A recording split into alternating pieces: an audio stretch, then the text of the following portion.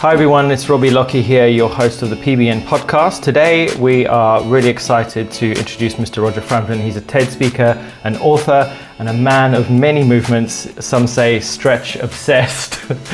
Welcome, Roger. Cool, thanks for having me. So before we go into your life and what you do now and all your different skills and talents, would you like to tell us about your plant-based story and how you kind of came across the plant-based movement and got involved in it? Right, okay, that's an interesting question. How do I get... I guess 5 years ago, I was vegan for a year. And then I've been, according to my diet, I've been vegetarian for 4 years. And then in the last 4 months, I'm following a plant-based diet. Yeah. And how do you find it? How do I find it? In terms of what? In terms of kind of ease, because obviously eating animal products is often seen as quite easy. It's very easy to throw a piece of meat on a pan and throw in a couple of vegetables, whereas plant-based you'd have to tend to be a little bit more creative and plan a little bit more ahead. Okay, yeah, I guess the only difference is probably I'm eating an extra meal a day. Like in terms of finance, it's probably £3. An extra pret sandwich. Yeah. So I just find I have to just eat a little bit more and often than I was before. Mm-hmm. So probably like when I was veggie, it was about three meals, and now it's probably like 4, sometimes 5. What inspired the change though? Why did you start changing the way you ate? I just decided I wouldn't milk a cow, really. That's it. Did you see something though? Did you see a film or did someone say something to you? No, I mean, no, it wasn't anything specific. It was like, I know the only thing that stopped me from following a plant-based diet was the fact that I like cheese and chocolate. And it was very small, and I was like, there's probably a lot of alternatives now that would satisfy my craving. Did you see the chocolate shop on the corner when you came in? No, I didn't even know. There's like an African, was it African or Caribbean chocolate place on the corner with raw chocolate and all kinds of different chocolates. Really? We'll have to pop in afterwards. Was it plant-based? No, there's a vegan section. There's obviously a large section of alcoholic chocolates and various other ones as well, truffles and everything. It's incredible. It's obviously, there's a big difference between chocolate and like raw chocolate. Right. Because obviously you get simple chocolate, which is sugar, dairy and cocoa. Okay. And then you get raw chocolate, which is unadulterated, unprocessed, unheated cacao. Which gives you that hit. That kind of like, it's quite nice to have it in the morning, get you going, give you the buzz. Okay, so it just gets you like... Yeah, I always have it with my breakfast. What percentage is it? It's like 90% cacao. Okay, awesome. Yeah, I have a tablespoon on my cereal, mix it in. Awesome, that'll get you going. Yeah. That'll get you going for sure. To be taken carefully though, because if you have any kind of like anxiety or kind of like nervous energy, it can kind of turn the volume up. Really? Yeah. Like a coffee or something? Yeah. Okay. So obviously it's good to like understand people's perspectives when it comes to plant-based, because obviously like, you know, people come to the lifestyle for various different reasons. A lot of people say people come for the health and stay for the animals. Right. Like how many years ago did you start kind of experimenting with this way of eating? So yeah, I guess it, like I could answer it an easy way and just be like, oh yeah, it's for the animals, or it was just did you mention the cow? For the health. Obviously. What's that? You mentioned the cow, didn't you? I didn't. Yeah, I just find eating meat a bit weird. That's all. That's like, and it's not like, it's just a bit odd. That's all. I just wouldn't kill one like myself. Yeah. Like I don't believe everyone should be vegan or everyone should have a plant-based diet. Yeah. Because then that would be me saying I'm right and they're wrong. Whereas I know for me, like that is a choice that I've made for myself. But yeah, as far as like for the animals, I don't really like animals, but I don't really not like animals. I mean, like, you're indifferent to them. Yeah, well, I guess we're all beings. We're all beings, but some people are like, I love animals. Did you grow up with any animals, dogs? No, I grew up on a farm. I grew up on a farm. Yeah. Like I like them. Yeah. I'm not like I don't love them, and like I love them, but I don't like want to like go and hug them. If I see one, I'm like, that's cool. But I have the same reaction to like a dog. Like I have a dog. Yeah. But I don't get home and go, oh, hello, come here. I'm just like, all right. Do you know what I mean? Like, all right, how you doing? Yeah, yeah. There's not really, I'm not very emotional when it comes to animals. For me, it just seemed for me, it was a logical choice. I guess the first, I'm quite a logical person, I guess. The first thing I watched was 101 Reasons to Go Vegan. That was like 4 years ago. And then I saw, I think there's a guy who came on and introduced it, really well produced. Gary Yourofsky? No, not him. He's full on. This was someone who's more kind of putting it into perspective. It was, I don't know, he showed like a picture of a pig, a picture of a dog, or something like that, and he was like, if someone was hitting this pig with a baseball bat, what would you do? I know that one. There's quite a few, obviously, 101 Reasons to Go Vegan. But oh right, okay. I see. I know what you mean. Watch that. It was just really smart, really well put together, and I watched it, and I was just like, it was logical. It was just logical. Right. I was like, oh, that's interesting. Yeah. So yeah, it was never like, oh yeah, I would defend the pig. I was just like, yeah, it makes sense, works for me. And then that day I stopped eating. That day I stopped eating meat. Yeah. It just made sense. Yeah, it just it worked. I had like a builder around the house the other day. It was quite funny, and then he was like, "Oh, like, can I have a cup of tea?" And he was like, "Can you just do it without milk?" And he's like, "Do you have soy milk?" And I was like, "Oh, like you vegetarian or something?" Yeah, he was just like, "Yeah, but I just don't usually say it." And he was just like, yeah, I never got eating animals, and it's just quite funny. There's a bit of a stigma for men when it comes to eating meat. Kind of the whole manliness and the bravado of kind of not being vegetarian because that's what women do. Right. I don't know if you know, like the vegan movement or plant-based movement, it's actually some 89% women.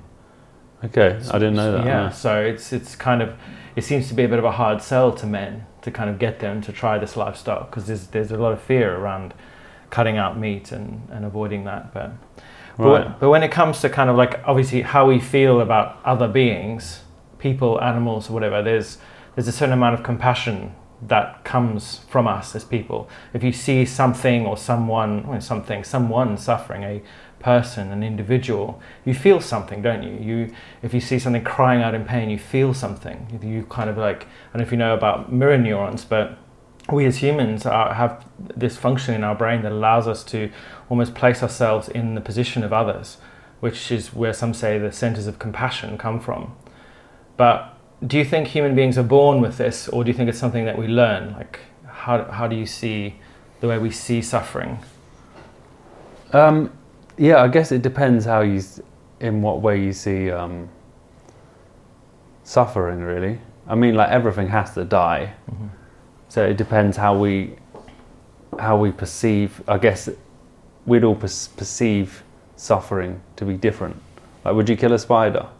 No. But if the spider kills the fly, do you know what I mean? And then, do you know what I mean? I wouldn't kill the spider. But the spider doesn't have moral agency, does it? Like, it doesn't have free will to choose. But it's going around killing flies, so I could save all those flies. You could. Like, do you know what I mean? It's like that. It's like, it gets me every time. Like, I wouldn't do it. Of course, I wouldn't kill anything. Yeah. But it's just, it's a weird one, isn't it? So when you go like, it has to happen. But do you think we're born with that though? That feeling when you see someone suffering, or see an animal, like a person suffering, and you feel their suffering in some way inside of you. Do you think that's something that we're taught as children to identify with others, or do you think it's kind of like built into us as people? Like empathy? Yeah, / compassion. It's kind of, they're intertwined, aren't they? Yeah, I don't know. Because like as a kid on a farm growing up, like cows were there for us to eat. Like there was no like, that was logical for my unconditioned mind. Yeah. At that point. I also grew up on a farm as well. Really? Saw them the same way, yeah. Yeah, I mean, like it was logical to kick the cow in the head, or to kick the pig in the head, and to freaking buzz it with electric thing if it didn't get into the van. You know, that's just what everyone did. Why do you think that is though? Like, why do you think people saw animals in this way in your childhood? It's because a standard farm, isn't it? Like I mean, well, every week, you know, I always wanted to go on the cattle run, and one of the reasons I wanted to go on the cattle run is you get a free bacon sandwich, and like, you know, and that's. So I've seen it from the other side. Maybe that kind of is this kind of shrew underlining. Maybe it's a guilt thing that I know I was responsible for, you know, essentially taking pigs to death row. Right, I was week in, week out. So what kind of farm was it? Was it? It's like an animal. It was just we had like pigs, cows, sheep. But I always wanted to take the pigs to market just for the bacon sandwich. Like looking back at it now, it seems like insane. But yeah, everyone, to get the pigs onto the lorry, they didn't want to go, so you have to buzz them a little bit. But yeah, I'd get angry with them, freaking kick them, because that's what everyone did. So then as a kid, you just react the same. So I guess there was no compassion in my, even at the age of 6 or 7 years old, watching that, because you're watching the other humans and there's no compassion in their face. There's a job to be done. The pig's been naughty by running away. Go and get the pig, electric shock him and put him back. So it's hard to say that you're born with that, because then, but in another scenario, it could be another animal, and then you'd see someone react in a certain way, and then you mimic the adults or the person in charge. You'd mimic their emotion, I guess. So you would say people are conditioned and kind of almost programmed. Of course. Any kid can be programmed. I mean, like, look at religion. It's quite easy to program. Have you heard of the term carnism? No, what's that? So carnism is what we would say an invisible belief system that pervades our entire world, which says that eating and killing animals is normal, needed, and necessary. And it's a belief system just like veganism. And veganism is the counterculture to carnism, because when you grow up, you're taught that eating animals is normal, needed, and necessary, and you don't question it. And we all do it. We're just given this plate of bacon sandwich, and we eat it, and we consume it, and we kind of just assume that's what we need to do. And we teach our children, and our children teach their children, and it continues to perpetuate in our society. And then along came Donald Watson, and he said, he actually, I don't know if you know the history of the word vegan, but it's actually vegetarian with the center pulled out. It's the beginning and the end of vegetarian. Oh, is that how it found originally? Amazing. Yeah. And the movement of veganism was to kind of exist as a counterculture to this dominant ideology, which said, killing animals and taking the lives of other sentient beings is normal, and we have to do it to exist, to be healthy. And obviously we now know that that's not necessarily true, that many people live vibrant and healthy lives. But it's interesting, because the dichotomy or the kind of cognitive dissonance that goes on in people's minds, the two belief systems. I love animals, but I kill them. They're opposing thoughts, aren't they? Like, you'll love your dog, but you'd never eat your dog, would you? No. If you went over to a friend's house for dinner and you were eating the meal and you were like, oh, this is so delicious, can I have the recipe? And your friend said, it's like 10 pounds of golden retriever. You would probably, I'm guessing, react in disgust. Right. Or be a little bit like, unless you've traveled a lot and been to Asia, you'd probably be quite repulsed by that. And the idea is that, we treat some animals some ways and other animals other ways because of this belief system. Okay. And so that kind of is what veganism is essentially challenging, that narrative. But it's quite difficult though, because obviously the vegan movement's quite small. There's only like 1% of the population. Yeah. And as kind of vegans, it's quite difficult to kind of talk to other people about it. Like your friends and family, obviously who come from a farming family, how they reacted to your kind of not eating meat. How did they think you're crazy? Or who, my family? Your family and your peers and people around you? I don't know. I don't really care, to be honest, because I know it's a decision that's right for me. Yeah. I'm not trying to persuade them to join me, and I'm not trying to, I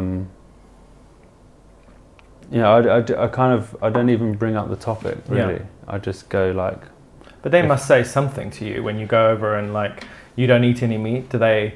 No, I just I'm trying to like dampen it, because I tell you what, I don't really use the term vegan or plant-based really, and the reason for that is, like if you eat meat, I don't give you a name, right? I don't want to be I'm vegan but you're normal. For me to create a new name or to coincide with the word vegan or the word plant-based would be to separate me into something that's different from the norm, rather than a group of meat eaters being carnivores and me being normal. So by me saying I'm not vegan and maybe I'm plant-based, but I'm not even really saying that, if I just go like I'm just consuming this food and without a label, then it makes it normal. And for me, if we want to make it normal to not eat meat, then we need to drop the terms. We need to drop the label. But how do people identify you then if they don't know? There is no, I don't need an identification. I am Roger and I consume food. Mostly plants. Mostly. Yeah. But do you know what I mean? I don't need a term. So it's almost become as like that if you eat meat, there's no term for what you eat. You don't get the carnivore menu. Well, it's omnivore, isn't it? So omnivore is someone who kind of just eats anything, everything. Right, okay. But you don't hear people saying omnivore, like marching for omnivore. Yeah, exactly. I don't want the special menu. Yeah. I'm just like, I want that one. Yeah.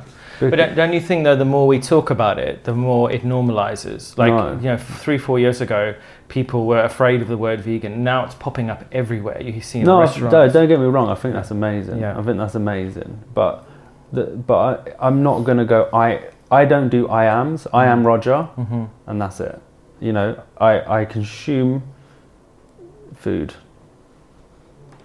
You don't like labels. No, I don't. I think they separate us. They do. It's the same with I am black, I am gay. They're separating words that say you're different from the norm, rather that you don't need to identify as a word that separates. But what's wrong with being different? Like if you are different, but then you're saying I am different. Different doesn't necessarily mean separate. It just means different. Yeah, but this is how wars start. This is how religion starts. Like everything is to do with the language that we use. When we rip away that language and go like, dogs don't care if the other dog is black or white or gay or or Muslim or whatever. They just like mingle together and it's like, hey dog, how you doing? I've read a lot of, I guess, like deep kind of books, and it's what I've found is the terminology that we use is not effective for the kind of world that we want to live in. So if when I dampen the language that I use, which is why I don't really call myself a personal trainer. I'm just like, whatever, you can call me whatever you don't want. like to fit into a box. Well, no, like I am some kind of being, and anything else around that is just language. So if we don't change the language that we use, then it will continue to exist. And by making new languages that continue to divide and continue to divide, then in my eyes we're constantly separating ourselves into little groups, and when really we're just living, breathing beings that are here for a little bit of time and then gone forever. And then we're gone. Just a few more questions about the vegan movement. Like, obviously, have you experienced much of it? Like, have you been around any activists or anything? So yeah, so both my sisters are vegan activists. Okay. And I spent a day with them in where was it, in Leicester Square. Is Phoebe and Jane your sisters? Yeah. Did you never know that? I did not know that. Did you not? No. That's mad. Oh my god, that's crazy. So they wear the mask, the Earth Yeah, I know them both very well. So they gave me a laptop and a mask, which I wanted to do once. Yeah. How did I not know that they were your sisters? That's crazy. I knew. Obviously, I had seen the two names. I was like, I wonder if they're related. But then that's so funny. I thought you knew that. No. They're like every vegan knows. No, I know them both really well. Yeah. Yeah, I mean, like, they're amazing. They're inspiring. I think they're awesome what they're doing. Wow. With the Earthlings experience. So yeah, they didn't ask me. I was training nearby. Yeah. And then I went and I was like, give me a laptop, give me a mask. I want to do this for once, right? And I thought it'd be interesting. So that was just a really cool experience to do. How did you feel standing there with that laptop? I felt. How do I feel? It was really interesting just watching people's reactions, because you've got a mask on, no one can see you, or no one like knows who you are, so you become like just this face. But there was this one girl. She just was like, there's a group of friends, and this girl walked up, and then she just started watching the screen, and then like she just started crying like crazy. And it was amazing. It was like the most emotional like experience ever. I was just like, it was just wicked. I was like responsible for that. Like that was like her coming out. Were you seeing her compassion? What did you call it? Were you witnessing her compassion for the animals? Yeah, no, you just see people wake up, Yeah. and it was just. I remember when I watched that program, and I was just like, oh shit. Yeah. Like, 'cause I like when I first watched 101 Reasons to Go Vegan, I can't watch any of them anymore. I watched 2. Yeah. Both times I watch them, I like literally just tears just roll down my face. I don't cry for anyone. I'm completely unemotional. But for some reason, whenever I watch these, I can't watch it. It literally it taps in something inside of me. I'm completely unemotional in some ways, but I'm very in touch with sensations within my body. When you say unemotional, do you think that's something that you've created as you've grown as a man, or do you think that's something that's just innate to who you are as a person? Like, have you always been like that, as far as you can remember? Would I say unemotional? I don't know. I'm just quite unreactive to things. Would probably be the best term. Yeah. I don't know. I'm not really affected by a lot. No, because I don't know. It's just because I don't really take things personally. And I don't really take. I guess the best way, I don't really take things to heart. So then it makes me quite cold, because someone could say something that most people would be offended by. And I don't know, it would just kind of brush over me. Yeah. But yeah, watching those programs, I'll start watching them now. Yeah. Well, they do the job, don't they? So I think that's ultimate. I always say to people, don't subject yourself to this imagery and these videos on a regular basis, because you will traumatize yourself unnecessarily. If you've made the decision to go plant-based or vegan, don't expose yourself over and over and over to these things, because there are parts of you that are sensitive to these messages and these images, and they can affect you in a negative way. They can make you angry, misanthropic, and kind of quite resentful of humanity. So, and it can make it feel like, I don't know, Matt, as you said earlier, there's 1% of vegans. Yeah. So it can feel like a freaking uphill battle. Yeah. Right? Do you know what I mean? It's like, it's nice seeing all these, like veganism becoming normal, and all these menus. I mean, like, I was vegan 4 years ago. There was never any of this. It's like amazing. It's gone mainstream. It really has, but it still feels like just like an uphill. Like, do you know what I mean? Like, I think the more that people just just see it as normal, then it's just.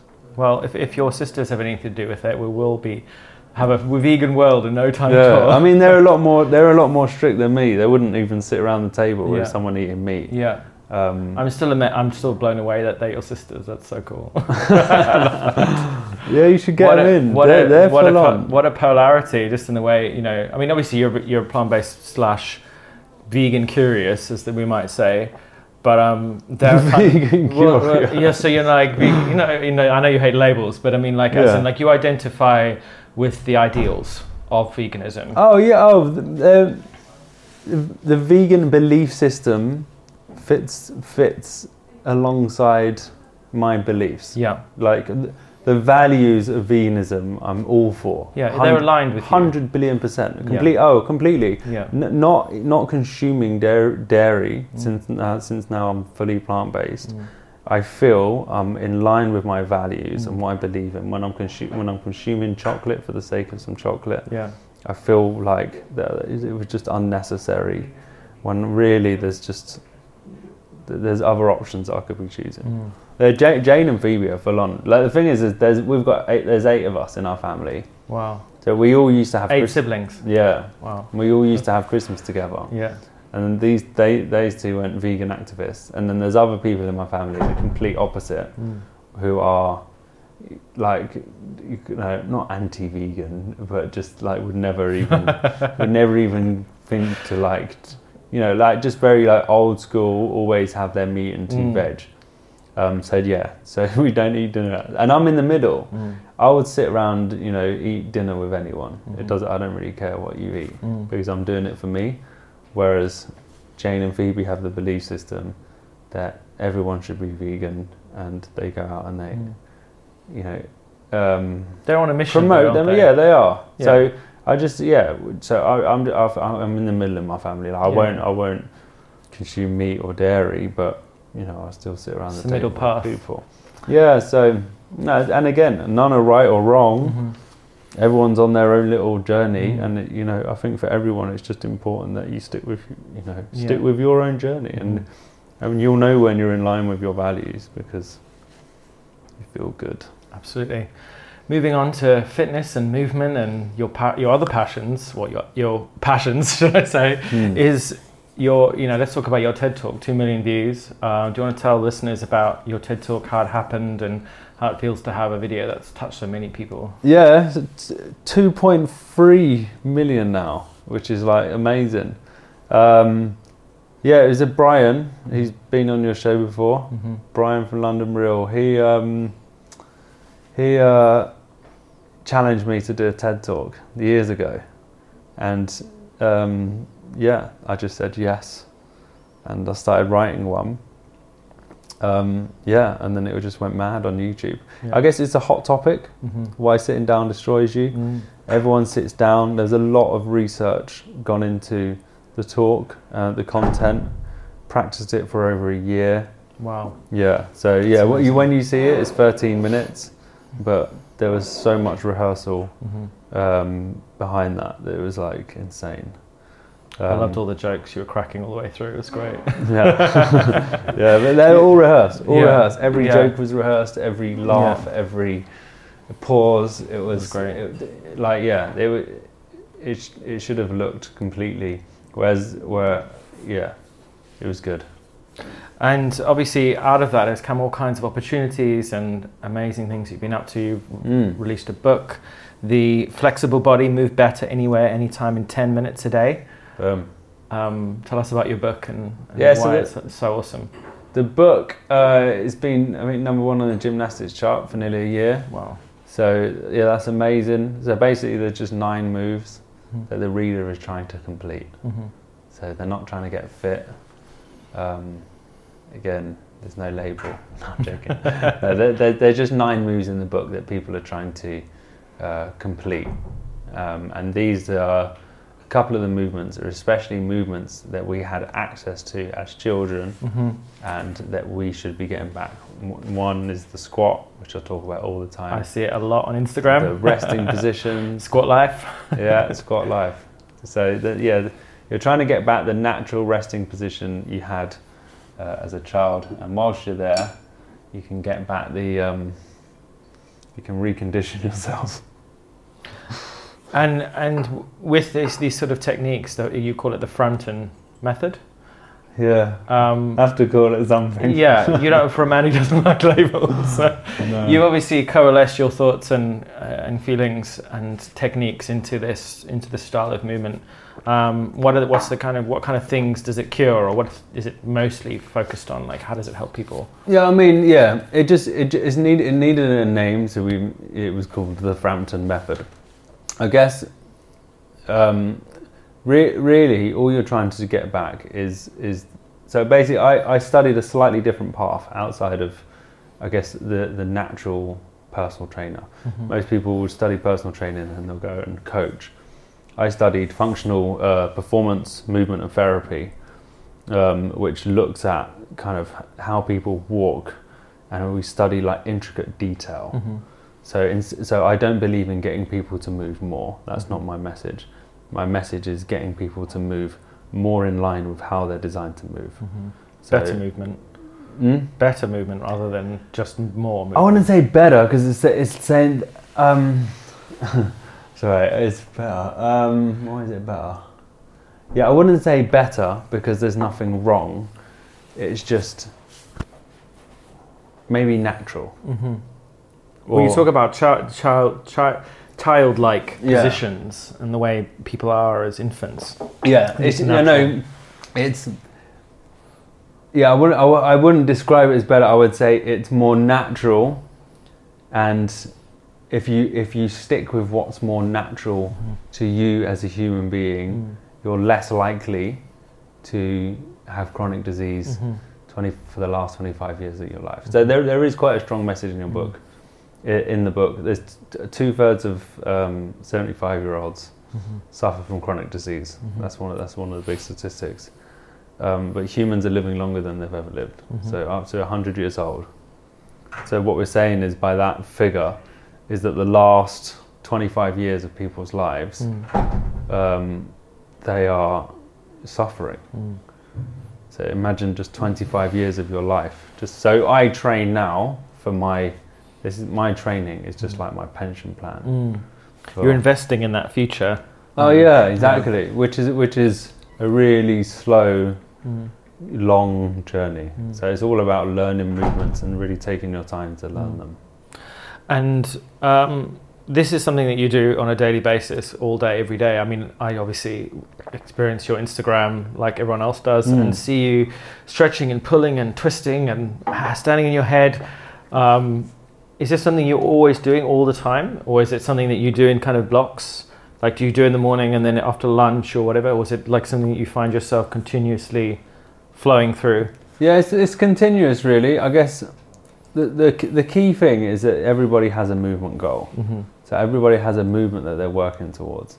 So, for example, my movement goal at the minute is a gymnastic handstand, which will take roughly about 5 years. So I'm about 2.5 years into that. What's a gymnastic A handstand? gymnastic handstand is basically you're holding your body rigidly straight On your hands? Yeah, and for head. mastery, straight arms, shoulders externally rotated, fingers spread, palms pressed into the floor. There's like details all the way up it.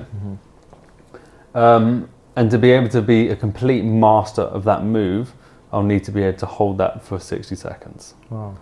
So it's, for me, the training is just constantly working at that until mastery, and then once I've mastered it, there'll be a new movement goal.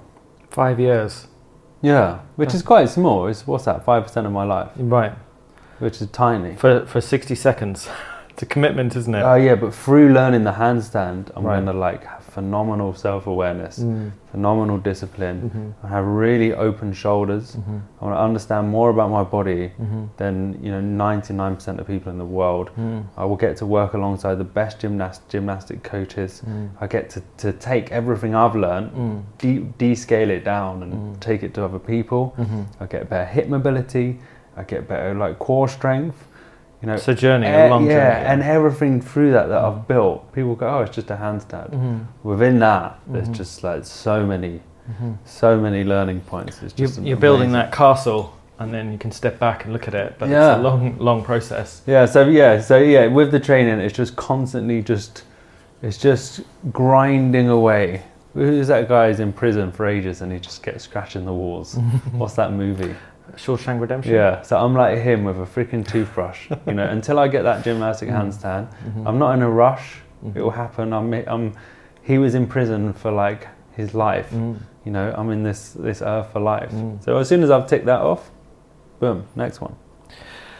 There are a lot of people in this world who sit a lot, too much, right? And it causes a lot of problems, myself included. I have chronic lower back pain from 20 years sitting at a computer, beavering away.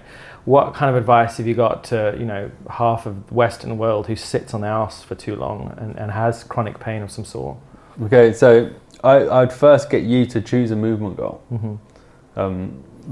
Because that's probably the best way of dealing with it. So just say, if I said to you, I want to see what your squat looked like, right? So I'd analyze what it looked like, and I know that as a human, you're designed to do that. So you can see by someone squatting if it's what's missing. So if you turn your feet out, I know it's your Achilles. Yeah. If your feet roll, if your knees start to roll in, I know it's your hips.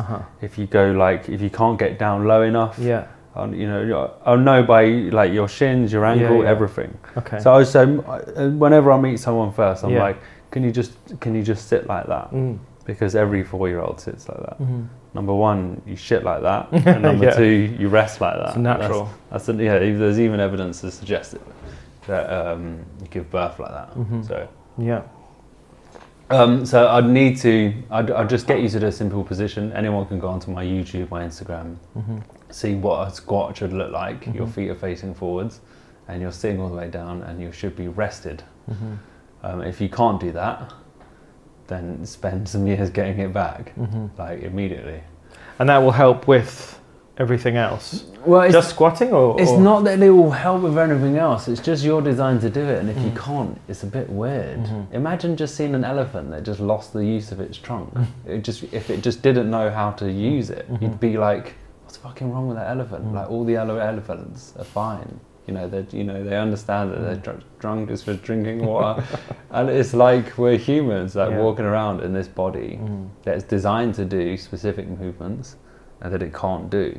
Should we all have squat desks with our laptops in front of us? Yeah. I mean, squatty potty for your desk. Yeah, perfect. Have you seen the squatty potty? Yeah, I've got one. I had one for years. Yeah, I think they're great. The pooping unicorn. Yeah. That's genius. I mean, the toilet was designed for comfort. That was it was designed for two reasons actually: comfort and hygiene. That's why the toilet was designed. It wasn't designed for the intended purpose of going for a shit. If it was designed for the intended purpose, every loo would be lower and your quads would be at that angle instead of parallel to the floor. Right. Should everyone have squat desks? No, not really. It won't make any difference. Should everyone have standing desks? No, not really. You should just get a load more problems. Humans are not designed to be static. And the more static you are, the more your problems will get worse. If you want to know how humans are designed to move, then just have a look at the next 3-year-old you meet, and you can see that they don't sit still. And the reason they don't sit still is because they're not designed to. So it's not that sitting down is a problem. I just use sitting down as an example. The issue is staticness, because people work at their office, they'll leave the office to have lunch, and they'll sit down. They'll go home, they'll sit in front of the TV, they'll sit on the train to get home. Is that the usual is sitting down, but it's more the staticness. If you stood at work for 8 hours a day with a standing desk, you'd get back pain. Or thrombosis in your legs or some kind of pain problem. But just you're a moving machine. You have over 800 muscles in your body. You're full of joints. There is blood flowing through you. You're not designed to be static. But instead of worrying about what to do at work, just continue with your work, but just do some good work outside of this. Stretch your body, get it open again. Choose a movement goal that you're going to obtain within however long. But you give yourself a time frame. Could be like my gymnastic handstand. Could be like, how old are you? 38. 38, okay. By the time I'm 45, I'm going to have the world's best squat. That's what your movement goal wants to see. 6 weeks, no, don't do that one. And then just grind away until you get it. But just give yourself plenty consistency. Of time. Is key, isn't it? Yeah, like you're doing with your business. Yeah, just keep chipping away at it. Yeah, every day, just a little bit. I like what you said earlier about investing in your old age. That all this movement and stretching and this time that you're putting in now will assure a life of less suffering and disease later in life, because it's that bank account you're investing in now. And I think a lot of people don't. We live in this kind of quick win world, instant world, don't we? Instant movies on Netflix, instant music on Spotify, instantly removing friends by deleting and blocking them on Facebook. Everything's instant Amazon, instant products, right? And so we're kind of training ourselves to have this world where things just come and go so quickly. and we're forgetting that, you know, karma or cause and effect is a real thing, and that we have to invest and take time. We've got to save money for our future. We've got to exercise our body for a better health in the future, eat better, you know, for less disease. But moving away from the body, let's talk about the mind and health and mental health. Right, okay. Growing up in your family, big family it sounds like, and you were in the middle. What did that feel like, being in the middle? And, you know, did you have to sort of compete for the attention of others, or were you very you sound like quite an independent young man. Yeah, like, no, I was always very independent as a kid, happy to spend time on my own. Yeah. A lot. Yeah, I've always been like that. Yeah. I'm really like, I spend most days on my own, just training.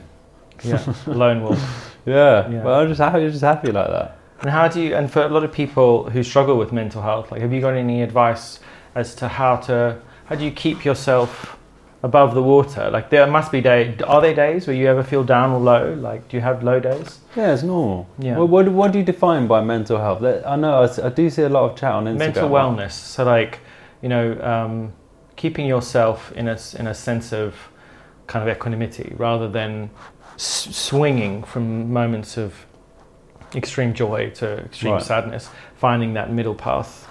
Got it. Okay. So the thing that's feeling joy or the thing that's feeling sad is your ego. And the more that you identify with your ego, which is, I feel this and I feel that, and, you know, then the more pain and suffering that you'll have. People don't have mental health. It's more that they're stuck in their head and they don't know how to get out, because they think that their thoughts are them.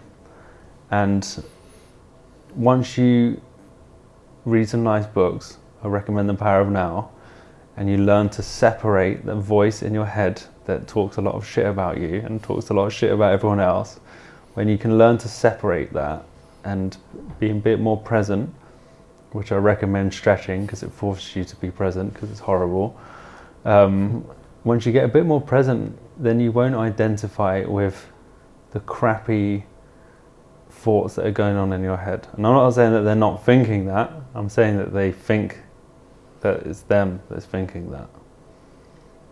That's my take on mental health. So it's not that we're suffering, it's not that anyone's suffering, nobody's suffering, it's you're identified with the sufferer, rather than seeing yourself as separate from the ego, which is calling suffer. Yeah, many people talk about, especially with chronic illness, how it's very easy to become your illness, to allow your illness to dominate every aspect of who you are, and it kind of defines you. You know, hi, I'm Robbie, I have chronic back pain. Yeah, oh, I get, do you know how many emails I get? And I did this on Instagram the other day. Hey Roger, I've got scoliosis. Like, you know, you're identified with this word called scoliosis. If a doctor, you know, when I was a kid, they were like, oh, you've got ADHD. My ex called me, I can't remember what she said. She said, you've got something syndrome. Do you know what I mean? I'm not going to start identifying with these labels. If you want to find an issue, trust me, you will find one. Go to your doctor, tell them some symptoms, and they'll give you as many issues as you want. And a couple of pills to go with it. And some pills.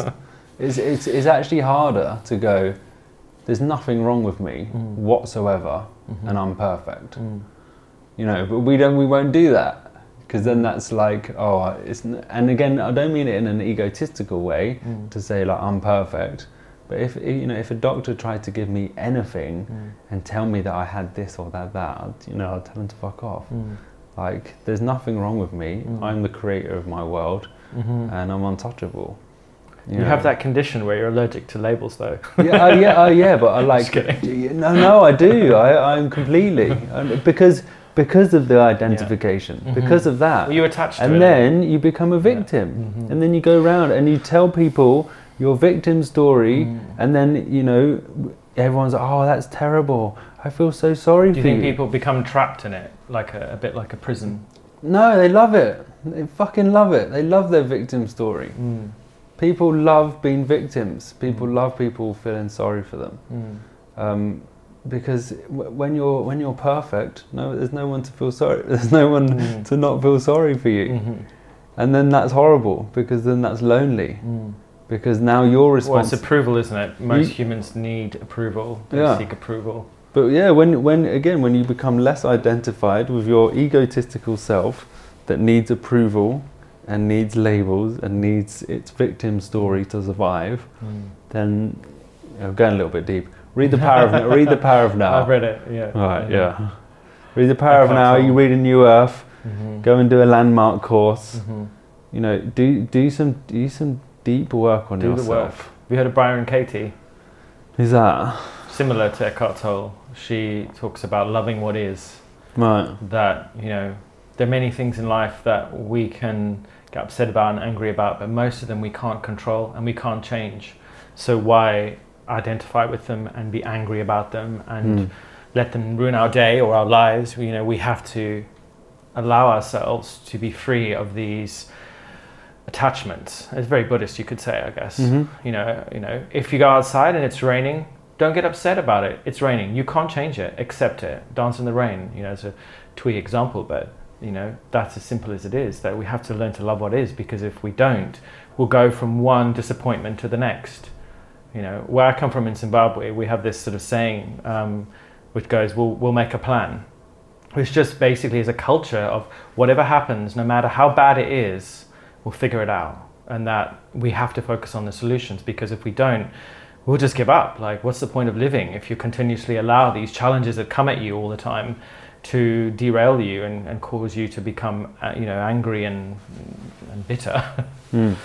So let's talk about what's the next question.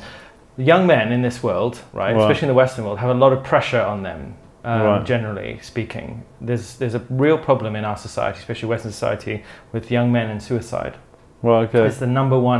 It's the single biggest killer of men under 55 now. 5,700 men take their own lives every single year. That's a rugby team every single day.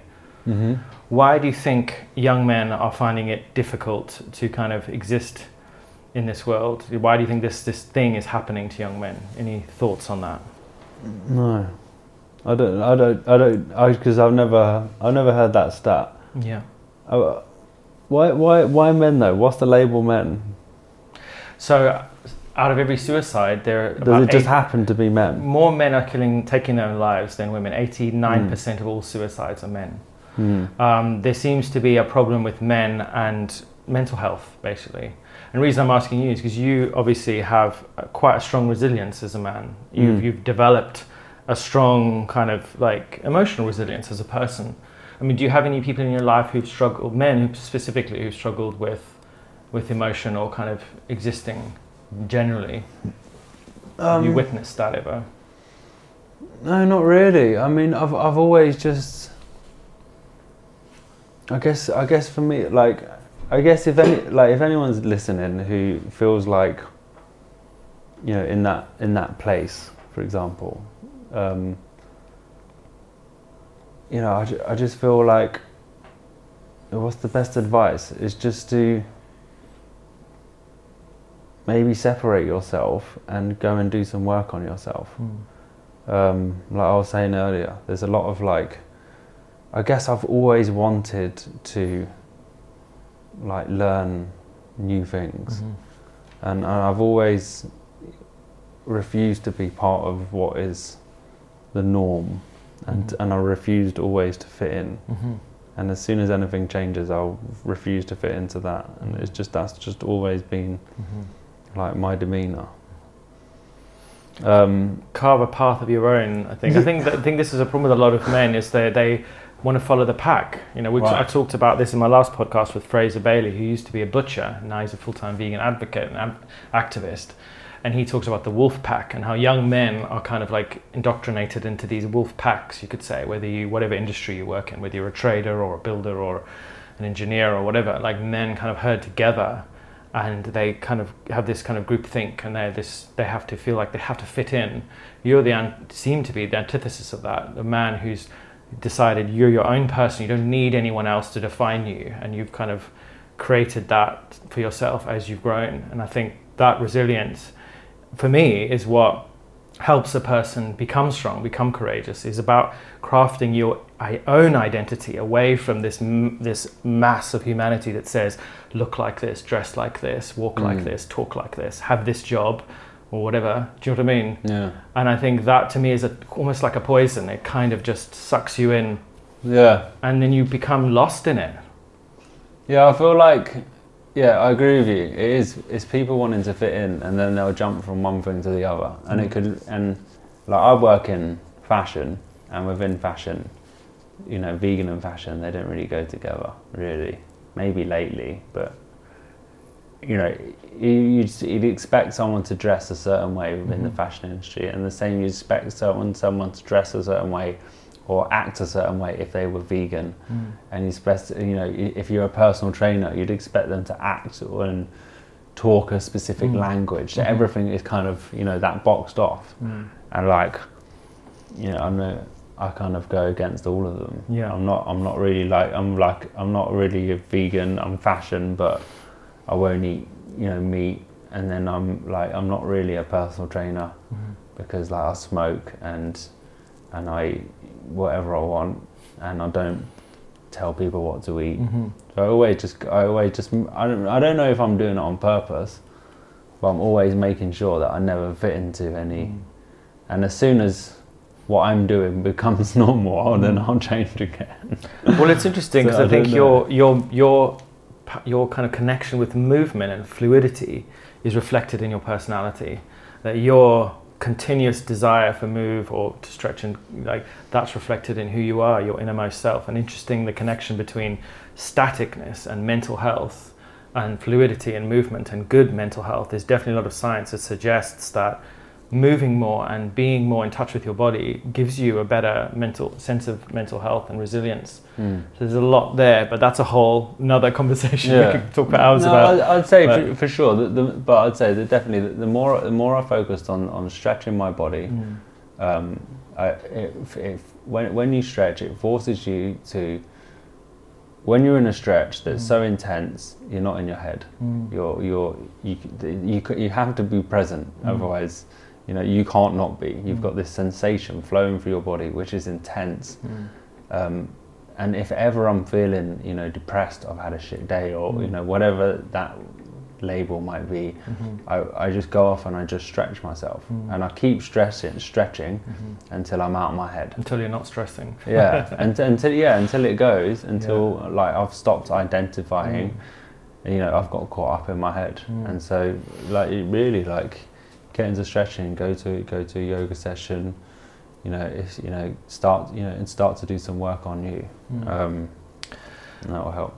Last few questions. So finally, let's talk a little bit about food. Yes, white bread. Let's do it. Chuck in some smoke into that as well. We've talked a bit on Instagram, and you've said that you have an odd relationship with food. Why is that? It's just annoying. Food's just so annoying. Now, don't get me wrong, it's tasty.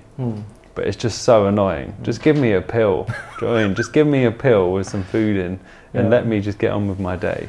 Is that because you're lazy when it comes to food, or you? Yeah, I just can't. I have zero interest. I can't be arsed. Like there's even if I've got a spare hour, I would rather play on Instagram and actually do nothing and be completely unproductive than go in the kitchen and cook. Or you just not enjoy it? Or even go to the shop. But do you just not enjoy it, like cooking and making stuff with your hands? No, it's like it seems like such a waste of time. Yeah. Like, no, I'm not saying that other people don't enjoy it, but just like, it would seem to, if you said to me like, sit in a room for an hour in silence, or cook a meal, I'd be like, the room in silence. Like, I couldn't think of anything worse. But like, yeah, I love going to places and I get food quickly. So I just like for years and years, like I go to Prep or Leon or whatever, and it's just fast. And then as I'm eating, I'm always walking. I'm always doing something.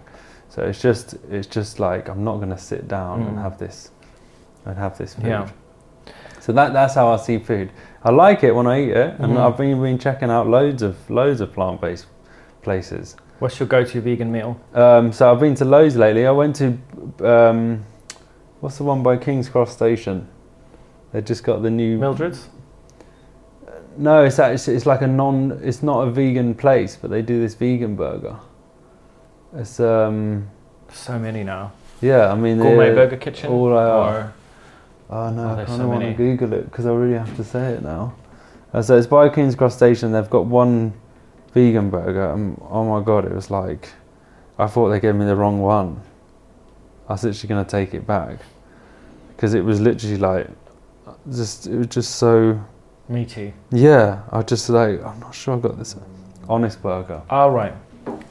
But I think they've got that famous one in. Mm-hmm.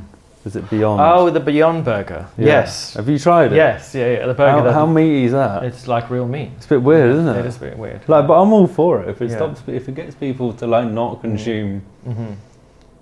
So when it comes to meat, would you eat clean meat, so meat that's grown in a lab? It's a weird one, isn't it? Yeah, I think I would. Because it will have no antibiotics, no hormones. Oh, but that's never affected me. It's never been about that. It's just been the fact that I wouldn't kill. You want to kill something, yeah. Yeah. Well, yeah. I wouldn't kill a fly. If there's a fly, I'm like trying to help. Tolerate that little fucker. Yeah, no, I'm trying to help it out the window because I can see it's freaking stuck. Yeah. I won't even kill a spider. Our neighbour tried to tell us there's rats in the garden. Yeah. And she's like, oh, we're putting some traps down. And I was like, why are you doing that? I don't know. Do you think there's a connection between what we eat and how we feel? No. You don't?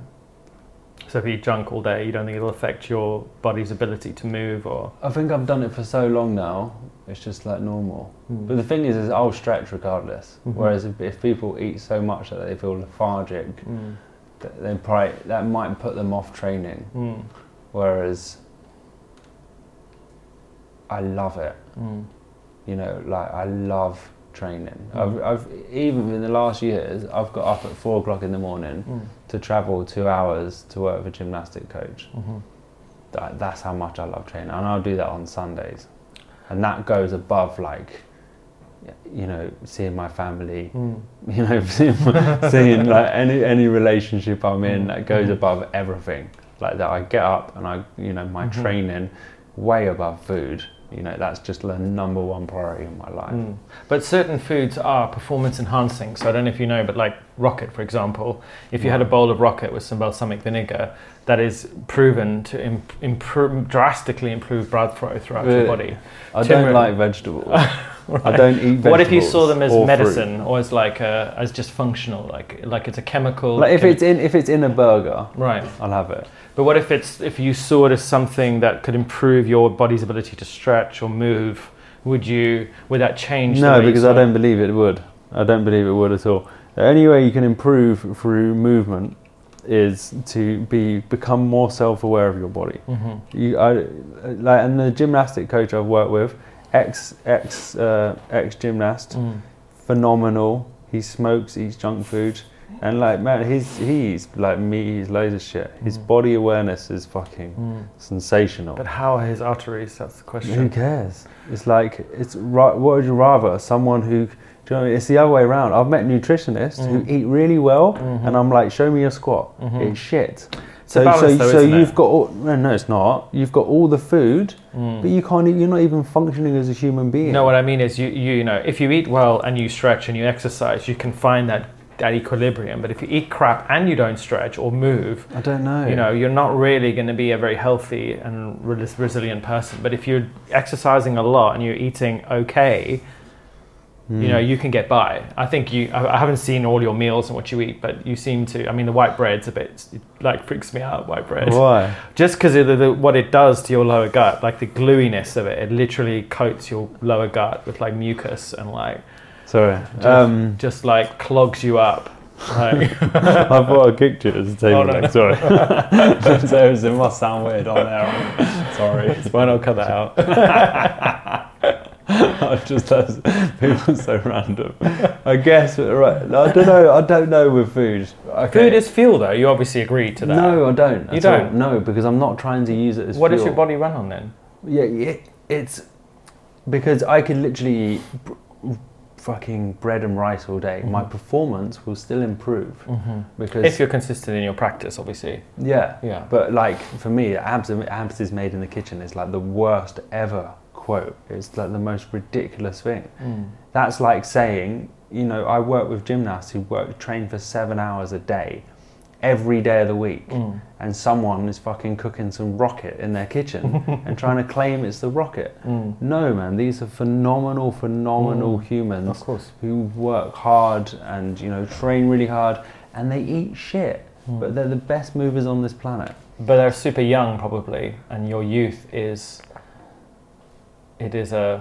Your youth is the time when you're going to perform the best. Yeah, of course. So it doesn't like us. Yes, who cares when you're older? Yeah. You're going to be. You're going to suck as long as you can move well.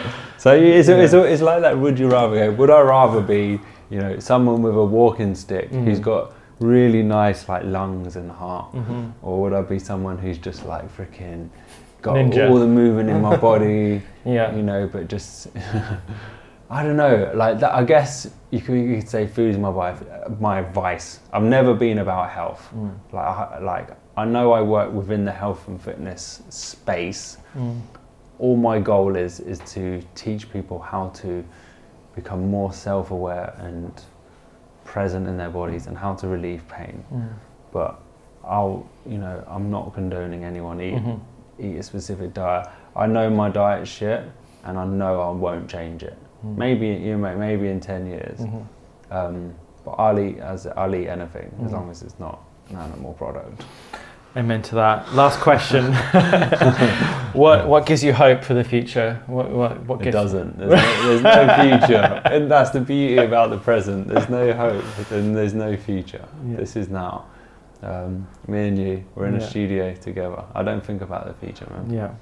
Mr. Roger Frampton, thank you so much for joining us on the PBN podcast. It's been an absolute pleasure. Guys, I really love what you're doing. Thank you. Thank you. Massive fan. Keep it up. Thank you. Thanks for listening, everyone. I've been your host, Robbie Lockie, and this is the PBN podcast. We'll be back next week with more veganism, health, fitness, fashion, and everything in between.